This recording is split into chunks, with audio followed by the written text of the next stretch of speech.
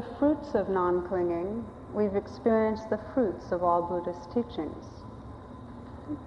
Pretty much sums it up, doesn't it?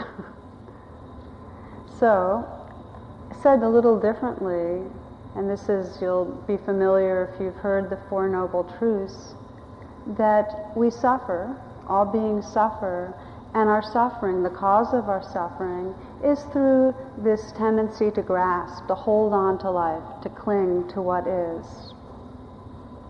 And I remember in high school, I took my first course in Buddhism in 10th grade, and I heard the truths of, okay, so suffering exists and it's universal, and it happens through clinging. And I decided I didn't want to have anything to do with Buddhism. It seemed so grim, and the basic thing it was writing off was the stuff that translated to me as where the fun was, you know. And it wasn't until, a good number of years later, in the middle of college or towards the end of college, that I re-heard the Dharma. And at that point, I had a quite different response, which many of you might relate to, which was kind of one of relief. Like, yeah, all of us do suffer. It's true, so it doesn't make me weird or pathological or different. And yeah, every time I get addicted or attached to something, it hurts, There was a student in IMS that gave a pretty interesting description of suffering. As Joseph Goldstein reported this the other day. He said, suffering is like rope burn. Life is this moving rope, and every time we try to hold on, we get... Isn't that a good one? Suffering is like rope burn. It's our basic stress in life. When we talk about stress, it's not the actual pain that comes our way, but it's the enormous amount of anxiety and busyness that we generate in trying to control it. Make bad things not happen and make good things happen. That's stress. Lao Tzu writes, "Be content with what you have. Rejoice in the way things are. When you realize there is nothing lacking, the whole world belongs to you." It's so beautiful, and there's something in us that goes, yeah. And yet, when we reflect on our enormously deep and powerful conditioning to have a complaint about how it is, it's something that, wouldn't it be wonderful if we could put it all down? And I find it useful many days that I do this just to reflect on today, and I invite you to. How much contentment was there? How much of that quality of just resting in how this moment is? The phrase, "Thank you for everything, I have no complaints whatsoever." How much of that? Or, how much was there a sense of getting this done so that can get done, so that can get done, kind of leaning into the future with a subtle sense of anxiety or longing, grasping after certain pleasures, avoiding pains?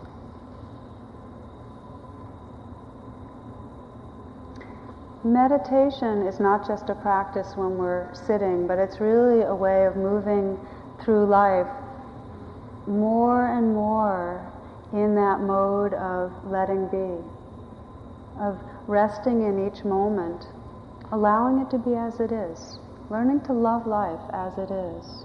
And that doesn't mean like it. It doesn't mean feel everything's pleasant. But in some deep way, it's to cultivate a willingness to be here. Because really, what are our options? Either we can reject it or say, okay.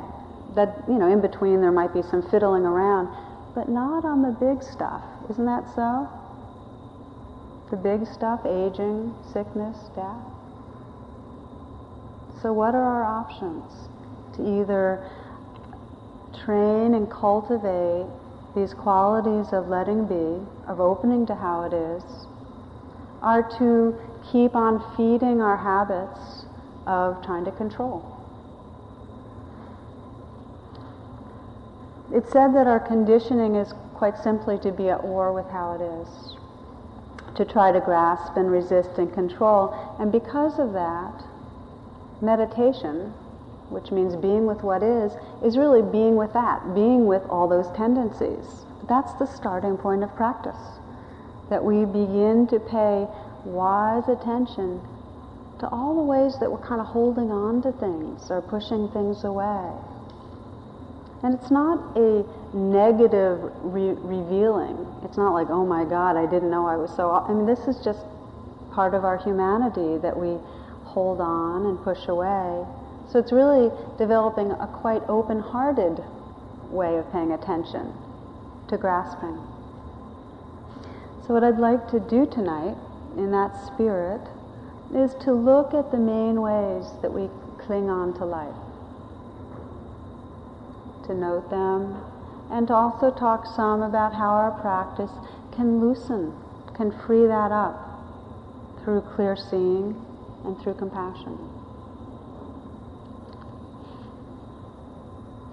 The first way that we can, in a very broad sense, begin to recognize clinging is our clinging to sense pleasures.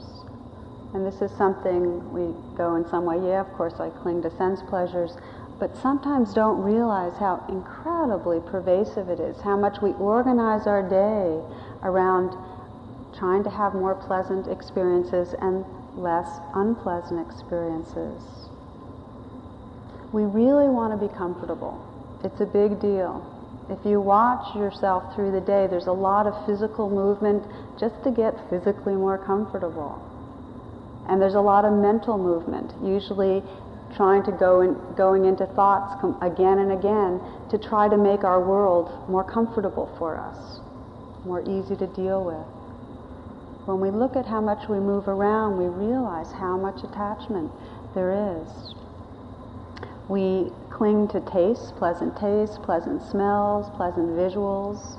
We really want things to look and feel and taste and be nice, to touch, to the way the weather is, to getting high in the different ways we try to get high, and to getting soothed in the different ways we try to get soothed. So there's this deep-rooted habit to organize around feeling good. And for all of us, it latches onto certain things. We each have our own particular lineup of what we get attached to feel good. And in the extreme, it's addictions. And this culture is becoming more and more aware of how much suffering comes when it's not just kind of a, hey, I really like this, but I have to have this to be okay. I can't have that or I won't be okay. A man talking to his friend said, my psychiatrist says I'm in love with my umbrella and that's the source of my troubles. In love with your umbrella? Yes, isn't that ridiculous? Oh, I like and respect my umbrella and enjoy its company, but love?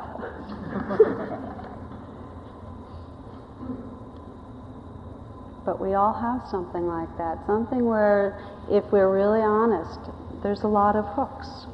We all want happiness, and we attach it to some passing pleasure that there's no way we can own or possess or control, but we hook on anyway. In a story I heard about the Dalai Lama, he was attending a conference on the West Coast, and each day getting to the conference he had to go down this street with all these high-tech stores. And he, like many people, has a real affinity for high-tech gizmos. And he said that by the end of the week, he found himself wanting things he even didn't know what they were.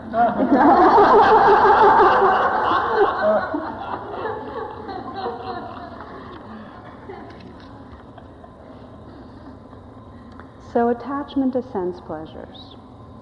Okay, then there's our attachment to our ideas and our views about things. Is there anyone here that doesn't care about being right? We all do, don't we? Doesn't it feel great when somebody goes, you're right? Just that's like an incredible, like, poof, what a gift, you know? So we go around and we kind of gather evidence to support our views, and we get pretty antagonized when there's a view that we're invested in that someone doesn't agree with. It really threatens our sense of okayness. We hold on to these realities. We want them to be congruent and coherent and to, they represent us. I remember, as many of you know, I lived in an ashram for a number of years, and the head teacher, the yogi in charge, was controversial. Within our community, within the ashram, we all thought he was terrific. But we were young, and many of our parents perceived him as this kind of manipulative charlatan. And I remember with my parents, it was really important for me to feel like I was in a respectable gig, and they very much thought that this thing was real shady. And so I just spent a lot of years, staunchly trying to proclaim his okayness and therefore my okayness, and that was my view. And then I left the ashram, and as some of you might know, when you're in these spiritual communities, you're either on the boat or off the boat. If you leave, all of a sudden you've betrayed the faith. And well, then it became very important for me to prove how un-okay he was, what a shadowy guy he was, what a manipulative whatever. And so then I started building all my evidence on that side. And it wasn't until I did some psychodrama and some other inner work that I realized that too, my heart was tight, my mind was small, and holding on to it wasn't he's good, it wasn't he's bad. And so gradually over time, and I was less invested, there was less drama around it, it became, he's this human with his power trips and his this and that, and maybe for some people it's helpful, certainly for me he's not. And what I started learning about views, these views we hold on to, one thing I learned is, who knows? I don't really know the inside scoop. We just have stories we're basing these realities on. And any conviction that's held tightly makes my mind small. And the other thing is, these views are not metaphysical truths. They're skillful means. You know how the Zen masters say, take the world of concepts in two hands and drop it? They're skillful means at best, these views of ours, yet we hold on really tight. The third area, there's sense pleasures, there's holding on to our views. The third area of clinging that's quite interesting is our clinging to rites and rituals and forms. Sometimes they're in the spiritual way and sometimes personal growth forms or whatever. It's said it's like the finger pointing to the moon is not the moon, and yet we get very attached to the right path or the right way or the right religion or the right program. I'm doing my program, and lose our connection with the moment-to-moment aliveness of what's happening. So the Buddha talked about the delusion and ignorance when we get attached to the forms themselves. Again, forms can be skillful means. Can be beautiful ways of inclining our mind towards truth, but it's not the thing itself. The fourth and the most profound way that we get caught in ignorance and delusion and suffering, the Buddha pointed out, was our attachment to a sense of self. Now this is the most difficult and yet most important area to talk about, because it's so deep, so unconscious, so hard to see. And even when we see it, it's usually cognitive, not cellular. Meditation reveals, when we look closely, when we, in a moment-to-moment way, pay attention to our experience, that there's no abiding separate self or entity. There's no one it's happening to. There's no one that's making it happen. Experience is just happening. It's kind of like with the Wizard of Oz, that there's nobody behind the curtain. When we pull the curtain, when we turn the mind back and just look at our own mind and experience, it's just sensations and emotions and sounds and a thought bubbling up and then more emotion.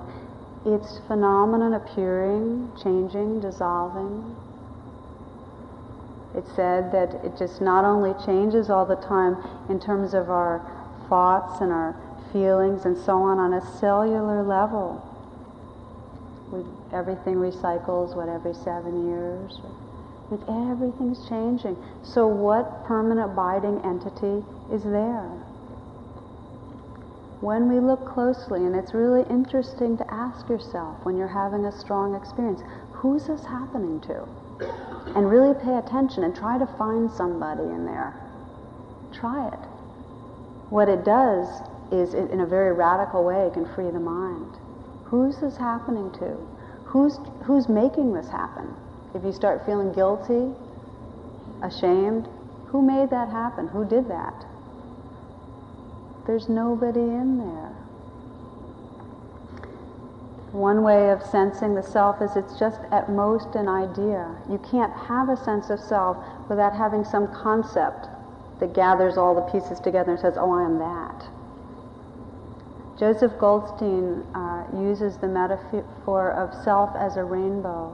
He says, you know how you look at a rainbow and we go, oh, what a beautiful thing. It looks like this thing. But if you look close, what is it? But a play of the elements, a play of moisture and light that's very temporary. And we might seem to take form, this play of elements that we call self might take form and be apparent for a longer stretch, but it's the exact same thing. It's what we experience is due to the coming together of many different interdependent conditions. We are like a rainbow. Sometimes we understand this. When we start paying attention, we go, yeah, there's nobody really home in there, but there's still a feeling like somebody's there. Do you know what I mean? I mean, this is for pretty much everybody. We might understand the non-dual, that what the Buddhists call emptiness, that it's all appearing, it's all happening, but there's no solid entity. We might cognitively recognize that, but we go around with this feeling like, here I am, Most of us do. And so it's really becomes part of the practice to start recognizing how this feeling is generated. Let's say something happens and we have a pain in our lower back and we go, oh, my back hurts. Just that thought, what does that create? It creates a self that's having something happen. It creates a back. If we're really paying attention, it's just sensations coming and going in a great space of awareness. And yet, the experience, what we do is slap onto it a something, and it's a conceptual something that says there's a self that's happening to, or a self that isn't dealing with their health right and shouldn't have it happen, or we add on the ideas that create a sense of self. Thoughts continually recreate a sense of self. And most of us have had a glimmer of how that's so, because it's grace, but we have stretches where we don't get so caught in those thoughts. We each know it. There are times when we're in nature and gradually the thoughts quiet down and there's just the colors and the smells and the feeling of the breeze. And there comes, the less thoughts there are, just a sense of we're part of it all. It's one of the reasons we find so much sustenance and truth in being in nature, that we let go of that sense of separation that comes from the conceptual mind. And it happens in being with others that we love, in making love, in listening to music. There are times that we just don't have as many thoughts, and there's not this sense of this solid entity there so much, but just a flow of experience. And we cherish those moments. If on reflection we even ask ourselves what are the moments or times that we really felt most alive, most wakeful. We don't go back to times when we were involved in a great analytic process of interpreting or thinking or planning, but usually when it fell away, sometimes at retreat, sometimes in nature, as I've said, and there's just this full-bodied, full mind, here I am, aware, awake, it's happening, without really an eye that it's happening to. It's just experience, pure experience. That is our Buddha nature. this pure awareness that simply experiences. It's not happening to someone, it's just happening. For most of us, because we keep recollecting around a sense of self, we have what they call the shadow of the self, our fear. It's the constant companion of thinking that you're a separate self. If you keep on reconstructing the sense of separate self, along with that is a feeling of being incomplete, inadequate, threatened by the other, the world, a need to complete and enhance yourself, the whole world of grasping, delusion, aversion swirls around that concept. We spend our lives trying to feel bigger, more solid, more full, and avoid death, avoid annihilation. Some of you might know of the Zen death poems. It's the path of Zen and Vipassana to wake up out of this sense of separation, out of this sense of being a separate self. And these death poems, in a way, are an expression of the freedom that can be experienced. And here's one I like. This is about a Zen monk on his deathbed, and his students say, "You haven't written your death poem, master." And he says, "Oh," and he sits up and grasps his brush and madly begins his calligraphy of the verse. Then he lies down and dies. And here's what the poem said. "Birth is thus, death is thus, verse or no verse, what's the fuss?"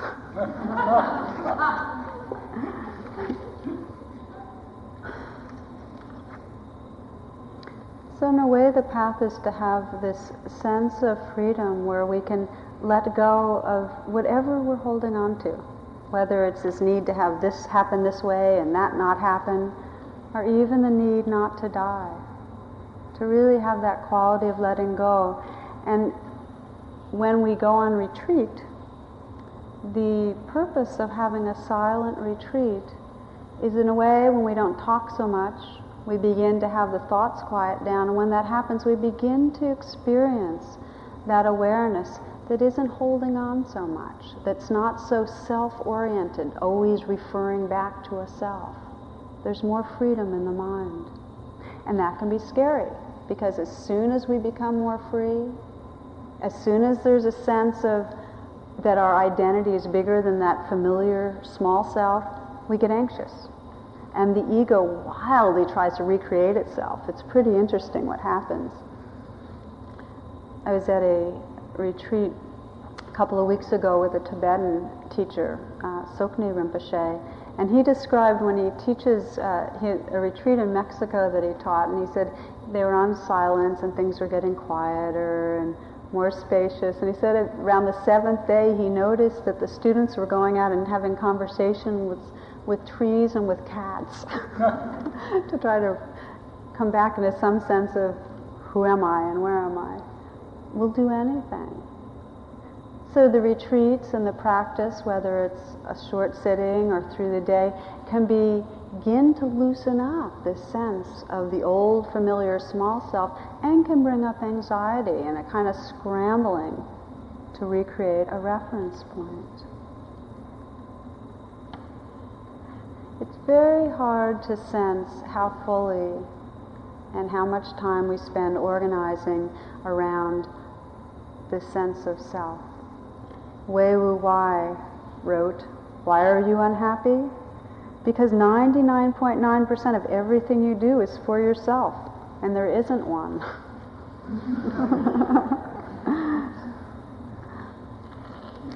So the most immediate and big flag that we're identified with smallness is suffering.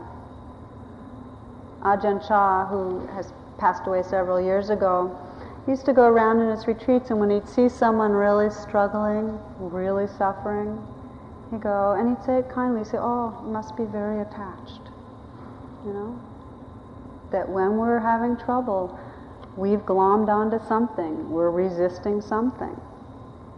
So our path is really to turn the mind, to look at the mind, to see the glue, to see, what am I holding? It's a wonderful question if you find yourself really struggling. What am I believing right now?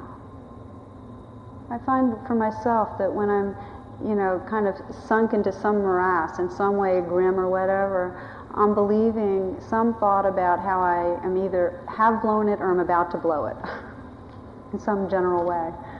It's not always specific, but there's something about inadequacy which refers back to a self that's not together, There are a number of different ways that we suffer out of this attachment, this holding on to pleasure or to a sense of self or to a belief or to a view.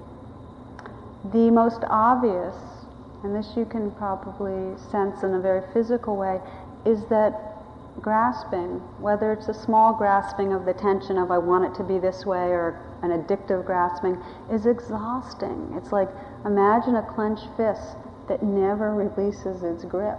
And that's painful. Chogyam Trungpa says that when we're grasping around existence, we're like this bundle of tense muscles, always trying to protect ourselves. That's suffering. That kind of chronic tension of trying to control our lives. So that's one level of it, that we feel just this exhaustion or pain when we're trying to protect what we have or enhance what we have. I read that Abbott and Costello once took out a $100,000 insurance policy with Lloyd's of London that stipulated payment if any of their audience should die of laughter. They will go to any extent to protect, to enhance. So that's rope burn. That's the chronic holding on, the dissatisfaction, because it never works out. Holding on never gets us what we want. Then there's another level of suffering that comes when we're holding on real tight to things, which is we don't end up seeing what's true. When we have an agenda, I want it this way, I don't want it that way, we don't get to see things as they actually are. In science, this is the observer effect, which most of you know. That as soon as you're observing something, if there's the slightest wanting, fearing, assumption, presupposition, it's going to affect what's being observed. There's no direct, clear recognition. And it's true in an intimate relationship. If you want something from somebody or fear something from somebody, then you can't see what's happening, who they are. I mean, how many of you have experienced getting infatuated and being really blind and deluded? Or being really afraid of someone and having that same type of delusion? When there's a strong agenda, we can't see clearly. The biggest thing we can't see when we're holding on tight, when we're believing we're separate, is our natural connectedness, that we're a part of things.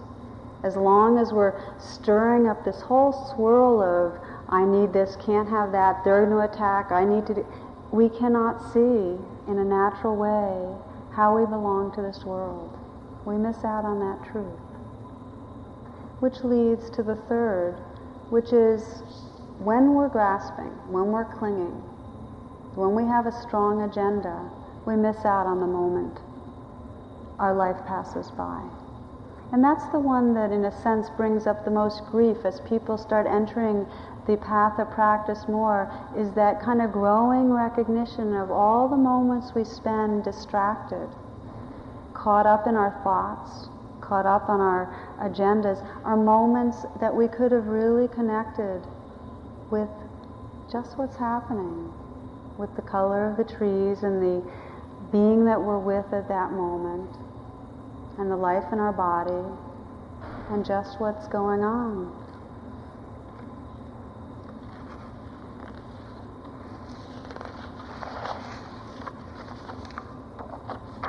A silly example. I have brought a frog, said Professor Crumpelmayer, beaming at his class in elementary zoology, fresh from the pond in order that we might study its outer appearance and later dissect it. He carefully unwrapped the package he carried, and inside was a neatly prepared ham sandwich. The good professor looked at it with astonishment. Odd, he said, I distinctly remember having eaten my lunch.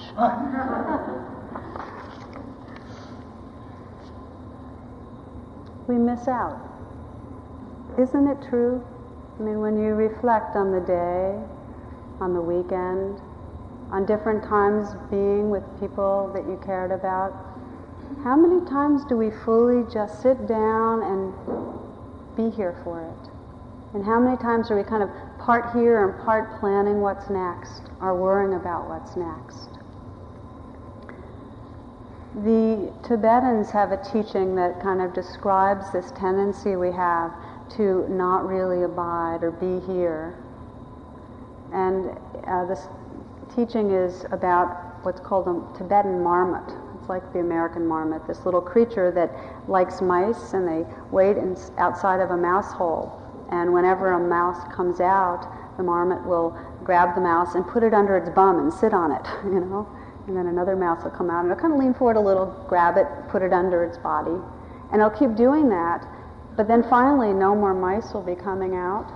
And so it'll lean way, way forward, and then they all run away. So the teaching is, you know, eat it while you've got it, you know. Taste fully what's right happening now. Don't wait, don't collect stuff. It's like going through your life working really hard to make enough money so you can retire and then you can enjoy. It's happening now. This is it. We don't have something else. Because if it's our habit right now to be waiting, planning, worrying, preparing, that habit's really strong. We'll keep on right through the rest of our lives sitting on things but not tasting them. We'll be collecting but not really living.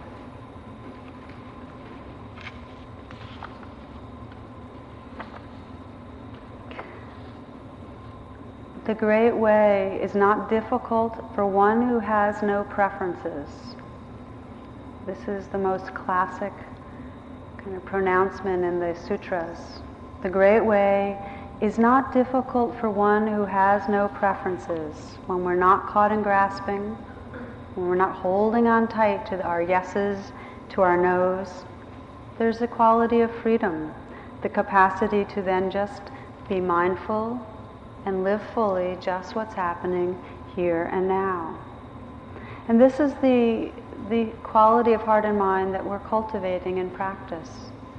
The given is we have preferences, but it's our capacity to begin to bring a quality of mindfulness to that starts to loosen and free our minds. This awareness has been described by Jack Kornfield as taking the one seat. To take the one seat, to reclaim our Buddha nature, is to sit in the midst of experience just as it is, and to have our eyes open and our heart open. In any moment we do this, it opens a whole new possibility.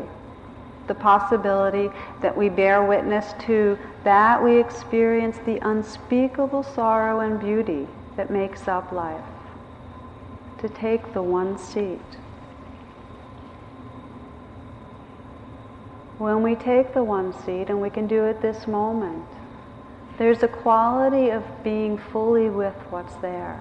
It's not a clinical dissociated observation. It's an entering the flow. It's a being with but not holding on. It's a being with but not pushing away. The idea of non-clinging does not mean to not enjoy. It's actually the opposite. A true capacity to enjoy means the capacity to be with fully and let go when it moves on.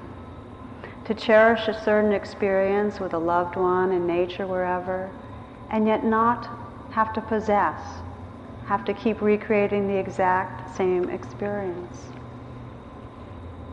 I have this phenomenon where, as some of you know, I travel a lot, and I have the pleasure of being in many beautiful places, and I'll sometimes go and teach in a lovely place in Northern California or wherever in the woods of New England, and I'll be out walking and it'll be just glorious, and then I get seized by this thing, and it's been happening to me for most of my adult life, that I'm supposed to live in the wilderness. You know, I'm just not supposed to be in the burbs.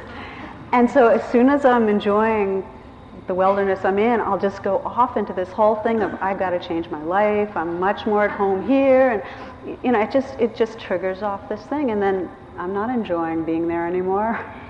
I'm just being dissatisfied with my life. So gradually in recent times I've recognized that triggering and come back again.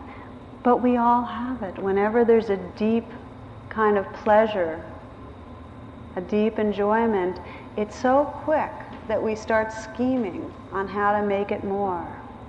Similarly, we push away, if something's unpleasant, we immediately start blocking off. Now on the pleasure side, William Blake, I think, says it the best.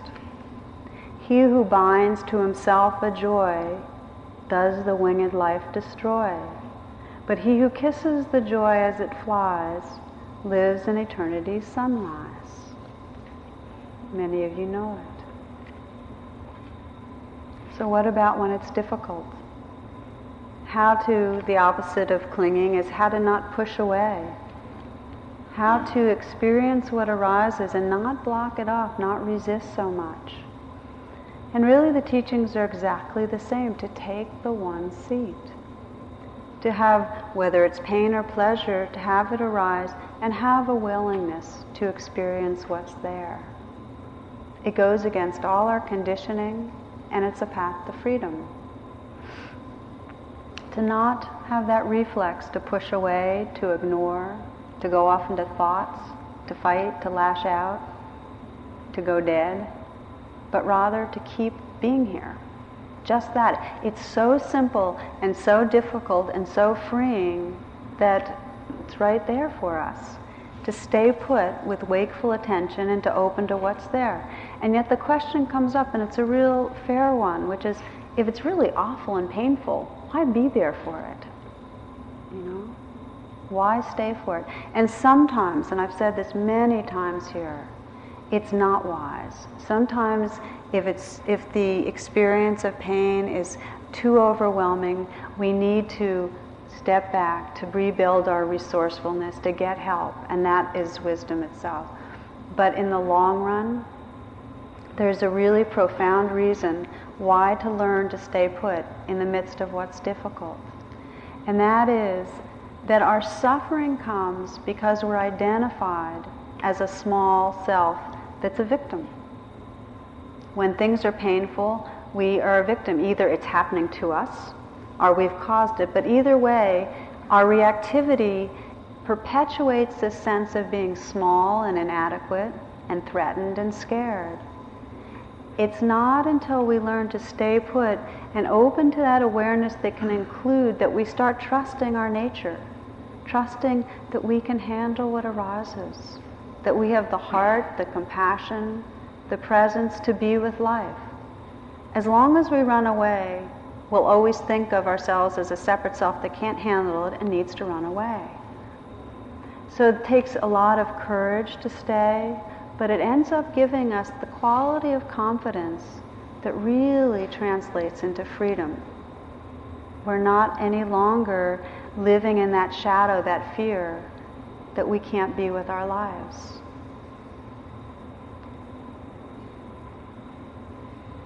I think the Buddha, in describing the power of mindfulness, in the most simple way said that when we live in our conditioning, we stay identified as a small and separate self.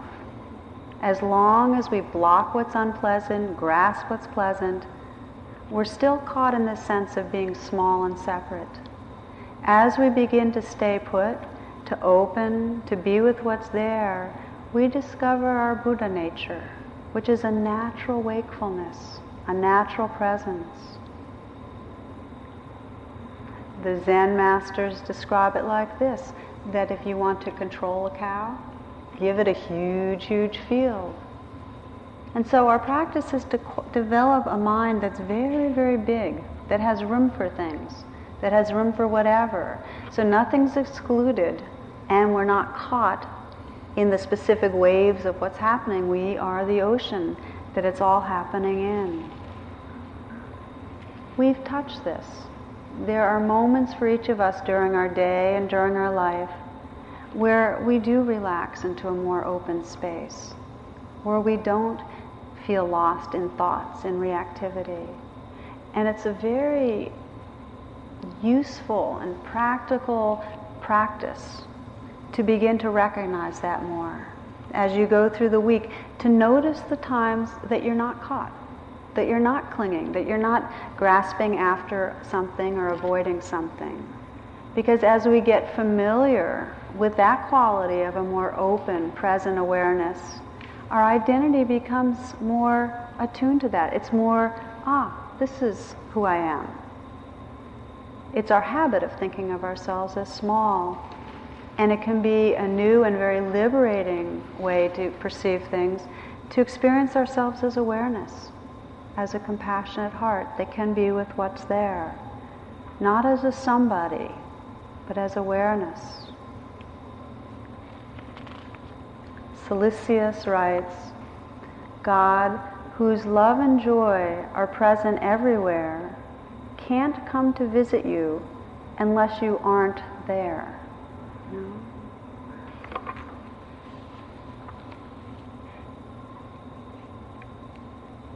There's a way in which, as we let go of the things we're holding on to, as we let go of a preoccupation with self, we begin to feel naturally connected with all beings.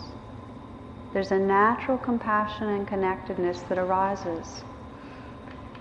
It happens as we see through our clinging and let go, and we can cultivate these qualities of the heart of compassion and loving kindness, and that actually helps us to then let go of clinging, so it goes both ways.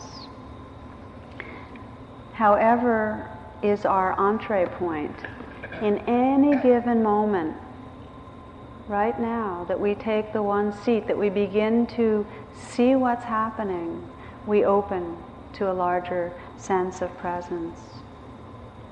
Just try for a second, and I'm just going to talk for a few minutes more and then we'll meditate, but just for now, you might adjust how you're sitting and check inside. And just to invite you to resurrect for yourself any bout of reactivity or clinging that might recently have occurred, whether it was today or yesterday or last weekend. Any drama can be kind of a small one where you got a little caught in wanting things to be a certain way, in reacting to somebody, where you really felt a small self in reaction, angry, wanting, caught. And think of the situation, think of the circumstances of what went through your mind. For some, you might be able to sense the emotions involved. For others, just a sense of the scenario. But as best as possible to access that drama.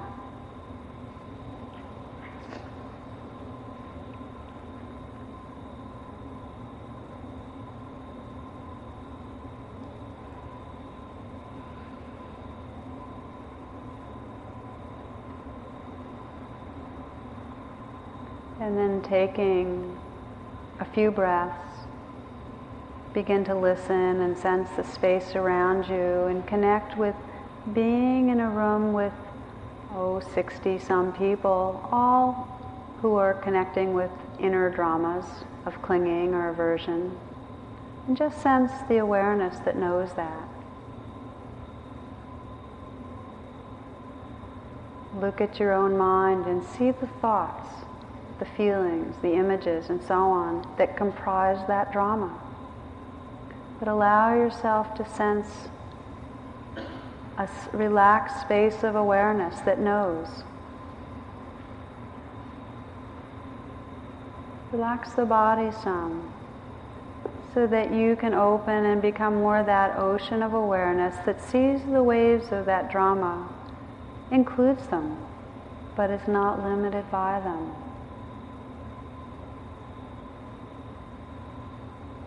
It's called seeing emptiness, when we can recognize these changing appearances of emotions and thoughts and not add on to them a sense of a solid self, but just changing appearances. Rest in the awareness that knows. Let your heart relate in a kind way to whatever suffering's there.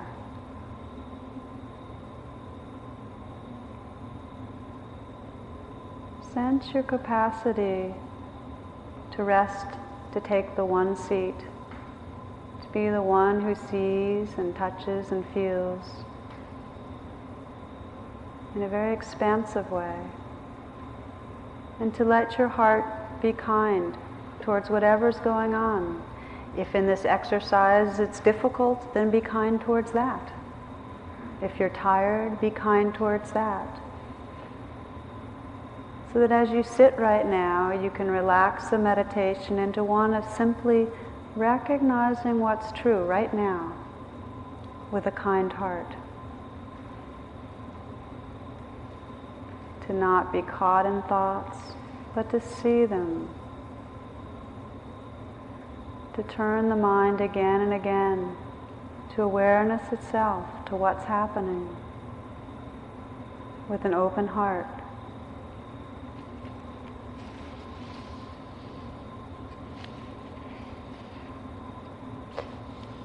And then gently bring yourself back. And just to close, to say that as we cultivate this quality of mindfulness, there is a natural opening of the heart and mind that moves through our day where we get less and less stuck. We see more and more quickly where we're clinging. And there becomes more of a sense of freedom and more of a sense of including and caring for all the other beings in our life because we're not so preoccupied. This is a very brief story about the Zen poet Ryokan. Ryokan lived in a small hut at the foot of a mountain. One evening a thief broke in, only to find that there was nothing in the hut worth stealing. When Ryokan returned, he found the thief and said, "You've probably come a long way, and you shouldn't return empty-handed. Please, take my clothes as a gift." Shamefaced, the thief took the clothes and left. Ryokan sat down naked and looked up at the sky. "Poor fellow," he said, "I wish I could have given him this beautiful moon."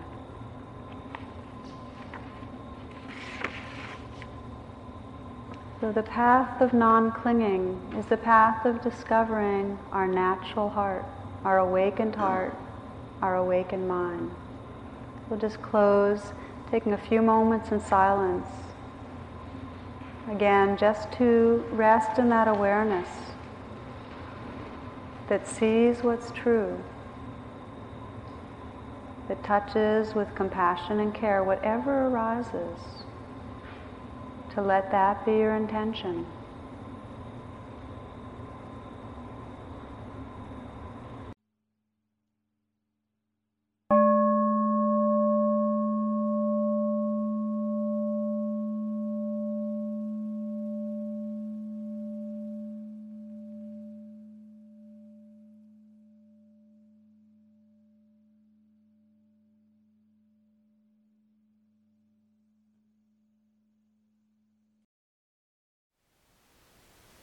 Thank you for listening.